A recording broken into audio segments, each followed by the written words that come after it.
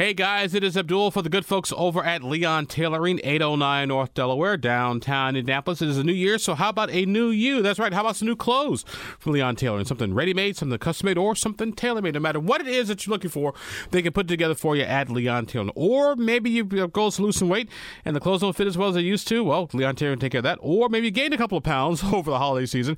Well, Leon Tailoring, they can take care of that too. Notice the pattern here, Leon Tailoring, they can sort of take care of everything. So swing on by Leon Tailoring, say hi to Larry, Kim, and Judy, and tell them Abdul sent you. Leon Tailoring, 809 North Delaware and downtown Indianapolis. Well, as it is the start of 2024, we're fortunate to sit down and talk with our good friend Matt Greller, the head of Accelerating Indiana Municipalities. They're the group that basically looks after reflects the city's interests in the state house and legislature. So, Matt, my friend, happy New Year. Thank you for being with us. Thanks, Abdul. Always a pleasure. So how are things going with Indiana cities these days? Hey, great overall. I mean, we're excited about where things, stand. We have a whole bunch of newly elected officials that just took office this week, so we're busy trying to help them get acclimated to their new roles and responsibilities, which is always a refreshing and I think re-energizing time of the cycle, I guess, for us here at AIM. So if you're a new mayor, how does AIM help out a new mayor? Well, I guess the very basics are before you take office, we have a series of training programs. We actually have a new mayor's school where we had about 80 or 90% of the newly elected mayors in the state attend. And we go over everything from basic finances to tax increment financing to ordinance adoption to the basics of how you get yourself sworn in to take office. Obviously, lots of new mayors this go around.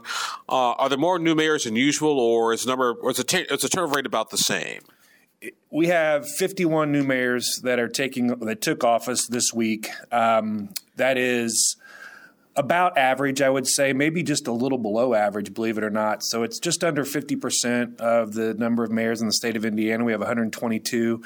So it's a lot. It's a lot of turnovers. I will say this time around, though, we lost a lot of veteran mayors that have been very active at the State House, have been active in our organization for a number of years.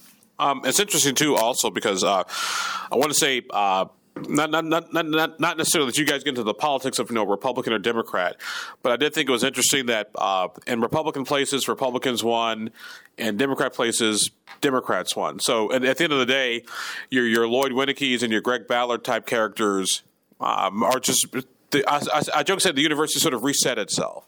Yeah, maybe a little bit, but I will tell you that in the course of our training, and this is pretty universal at all the things we do, politics never comes up. It's the old saying, there's no Democrat way to fix a pothole and there's no Republican way to fix a pothole. In fact, I had a meeting last evening with the mayor of Fisher, Scott Fadness, and he talked about how the mayor of Bloomington came up and spent some time with him before she took office, and they're opposite political parties. So that's I think, kind of thing that we want to see and the kind of approach to governance that we want to see around the state. Do you see mayors a lot more mayors sort of working together these days? 'Cause I remember when I came here to Indiana 20 years ago, I'm not from blah, blah, blah, I'm from blah, blah, blah, but your towns right next to each other. What's the big difference?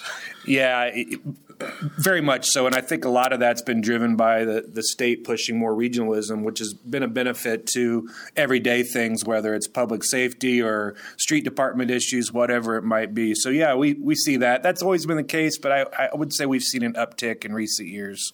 We're taking a few moments today to talk to Matt Greller. Matt is the head of AIM, that's Accelerating Indiana's Municipalities. They're the organization that represents Indiana's city government at the legislature. Matt, so when lawmakers come back, so if we record this interview, they'll be back on Monday. Yay, partying about them. Just so excited to have all my rowdy friends are coming over tonight. What is on AIM's agenda this year? There are some big ticket items that relate to taxes in particular. We have the Salter task force that's been working over the interim that will be discussed, I'm sure, this legislative session, but we're really prepping for next year. So that'll be a big ticket item. Just to explain to our audience what Salter is. Oh, yeah, sorry. State and Local Tax Review Committee. So they're looking at a variety of things. It could be sales tax. It could be income tax. It could be property tax. Obviously, we have a vested interest in almost all of those and interest in how they shake out or what changes might be made. So that'll be something that we'll be building a foundation for the 25 session when we enter into a budget year. It's interesting you talk about taxes because there's a big talk about tax reform and eliminating the income tax. How do taxes impact cities? What taxes can cities actually levy? Very few. In fact, almost none. So we're reliant on, in most cases, except for a few outliers, the county to adopt an income tax or that's it. We can adopt a small wheel tax if the county has not acted. But from a major point of view, the sales tax does not impact local government. We don't receive any dollars there. We receive local income tax dollars, which is different from the state income tax and different from what a lot of the gubernatorial candidates are talking about eliminating or at least investigating the elimination of. So that's really the only thing that has a direct impact on us would be the local income tax and property tax are the two big players for us. How did this most recent property tax assessments impact Indiana's governments, particularly cities and towns? Well, it's been an interesting, as everybody knows, assessments are up. And so the value of our homes around the state of Indiana, for the most part, have gone up, which is a good thing for homeowners. On the flip side, the inflationary things that come along with increases like that are also up. So it's more expensive to fill a pothole. It's more expensive to buy gas for the street department trucks. It's more expensive to do any number of things to make sure we have public safety folks on the streets. So that's something we have to take into account as well. So I guess in summary, assessments have gone up. But that doesn't necessarily mean property taxes have gone up. It's on a very individual basis, case-by-case basis. But I think what we always have to remember is that even though those assessments are going up, the corresponding costs are increasing as well. How's it impacted city budgets? Because I know there's lots of folks with the economy sort of being on good overall. Revenues are kind of down to the last couple of quarters, and that could impact you folks, not necessarily today, but down the road, particularly with budget surpluses and projects that you want to do. You're not going to see a big impact this year in 23 from a budgetary standpoint, mostly because the revenues that we received are in we receive as cities and towns are in arrears, meaning that sometimes it takes 18 months before a dollar is collected at the state level before it works its way through the system and gets back down to the city or town level. Matt Greller with us. Matt is the head of Accelerating Indiana's Municipalities. They're the group that represents cities and local governments here in the state of Indiana. Matt, as you look at, like I said, it's an election year coming up, so all sorts of crazy ideas or not so crazy ideas get proposed. How do you guys sort of like, hey, caution your lawmaker friends, like, hey, I'm sure that may look good in campaign literature, but it's not going to work. Yeah, that's. In fact, Jenna Bentley, our government affairs director, and I have been talking about this a lot recently. There's no big overarching issue that we know about in the legislature coming up this year. At least until February 14th. Well, right, until we know for sure. We don't assume there will be anything big, but when that happens, and Abdul, you've been around the legislature for a long time, folks get bored sometimes, and there's a vacuum of things to discuss. So a lot of legislators see that as an opportunity to address some of the smaller issues that typically impact us or county governments. So we have to be really careful to explain what kind of impact a relatively small change in a particular area of the state might have on a bigger impact elsewhere throughout the state. And that's something that is always a challenge in these short sessions, particularly one that's void of an overarching issue that takes up a lot of time in the General Assembly. One issue that's popping up that could impact cities and towns, and I would say the folks in Lebanon have been dealing with this, the whole thing about the water in Tippecanoe County and the Leap District. I always tell folks it's not just Tippecanoe County that's going to be impacted. It's the Wabash River and everything that sort of goes along all that. Yeah, we're hearing a lot from the folks not only in Tippecanoe County, but in White County and other areas where the watershed feeds into the Leap District. You know, as I think it's been well reported, the governor sort of hit a pause button on and ask for some studies to be done and some analysis to be done. We're very excited about, I think, the potential benefits of the LEAP district, not only for the Lebanon area, but the state as a whole. We want to make sure, though, that other communities are receiving adequate attention and make sure that the water issue is taken care of where it needs to be. Here's a weird question, and I just saw this as you're asking this: who owns the water under a municipality? Is it the property owner? Is it the city? Is it the county? Is it the state? Or has it been figured out yet? Well, you're a lawyer, Abdul. This is probably a better question for you, but my understanding, and I think case law points us in this direction, is that nobody owns the water.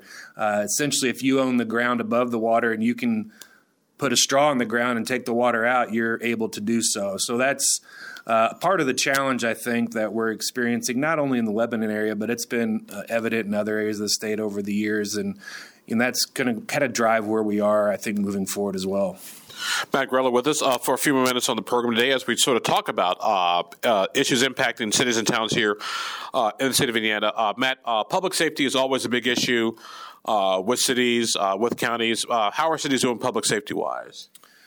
Well, it's a challenge, I think, particularly on the police side, to find new folks that want to join police departments. I mean, as you can imagine, the nationwide rancor, I guess, about police officers has been overwhelming, and it's had a trickle-down effect to communities in Indiana. So particularly our small to medium-sized communities are having trouble attracting and retaining officers. You're seeing a lot of those folks either retiring early or moving to larger communities. You're seeing some interesting strategies employed around the state, whether it's pay increases or whether it's different shift schedules or trying to be more accommodating, more flexible. So those are the kinds of things that we're looking at. But I would say it's a long way from being a solved situation. Also, with respect to police departments, also another issue that's always facing cities is economic development and workforce.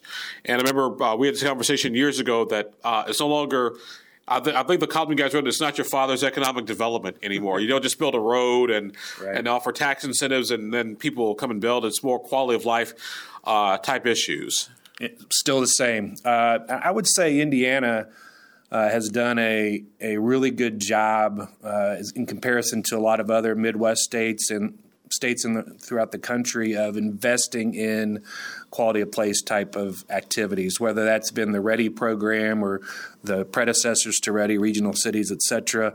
Some of the trails programs that the governor has had. We've done a pretty good job of recognizing the importance of that. Some of our corporate leaders in the state have done a good job of promoting that as well. And you're beginning to see the benefits of it. You know, you're seeing upticks in population in areas of the state that had not seen that previously. You're starting to see folks come back to Indiana a little bit. So I'd say we're encouraged, but lots more work to be done. Matt Greller, just a couple more minutes. Matt, the everyone in the world of TIF and TIF districts, those tax increment finance. Refresh your audience how a TIF district works and what are the issues that cities are dealing with when it comes to TIF districts and quote unquote these quote unquote giveaways that some folks like to get rancorous about.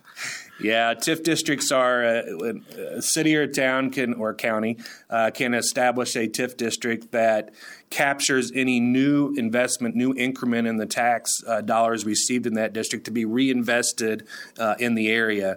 And so they're really important economic development tools. They're, I would say, responsible for almost every major industrial economic development project in the state. They've just been fantastic success stories throughout Indiana, ones that we don't want to see go away. There's a constant rub, I think, between TIF and what it means for schools. So that's a constant education that we have to go through with our friends at the schools.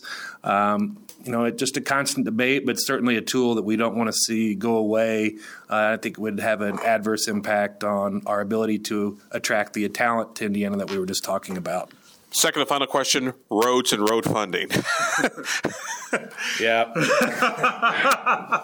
I think that was a statement. That wasn't a question. But I know where you're going. we have a very rural legislature. We have a very rural state. So our investment in roads historically has been in the rural parts of Indiana, which is fine, which is good.